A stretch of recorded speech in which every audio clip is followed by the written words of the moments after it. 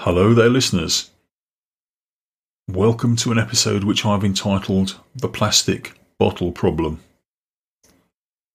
Now, if you live in the UK, you will be aware of COP26, the climate conference that's happening just at this moment in time. But if you live in the UK, did you watch the Panorama programme? If not, watch it on the BBC iPlayer. And for those outside the UK, the programme was entitled Coca-Cola's 100 billion bottle problem. It is a huge problem.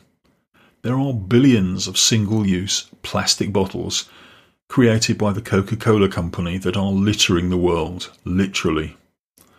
Now, tempting as it is, this isn't a way of lambasting the company, just an attempt to highlight the problem. And to be fair to the company, they have said that they will recycle a bottle for each one they sell. But there is a problem here. They simply cannot collect and recycle enough of them. So, even though they want to recycle them, they can't.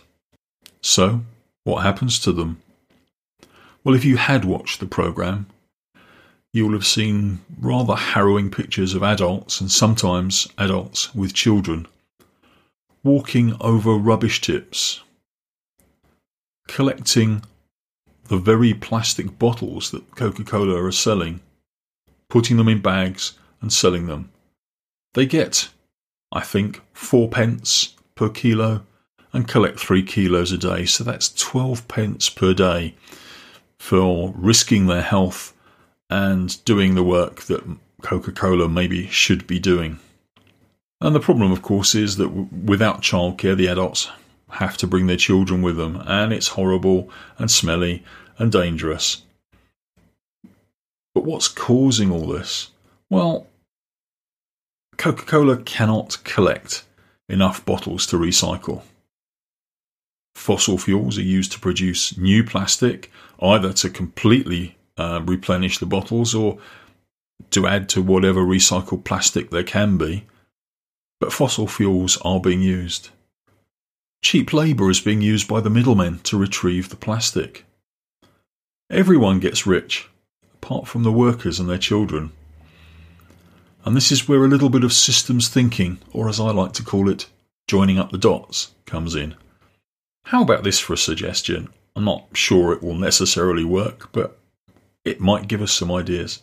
So maybe someone designs a cart, a little like a golf buggy perhaps, or maybe instead of having wheels it has tracks like a tank or one of those vehicles that the bomb disposal people use when they're blowing up bombs, so it can walk over all sorts.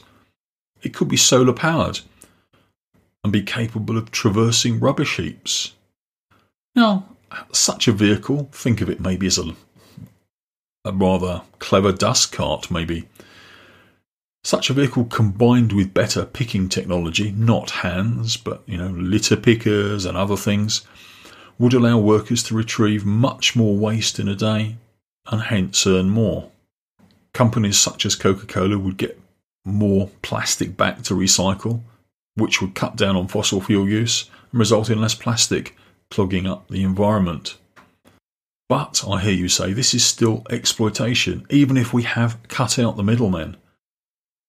I mean, the workers could earn more by selling directly to Coca-Cola. But when times get tough, the thankless tasks are carried out, we do tend to find that workers are very resourceful and they find ways to improve things.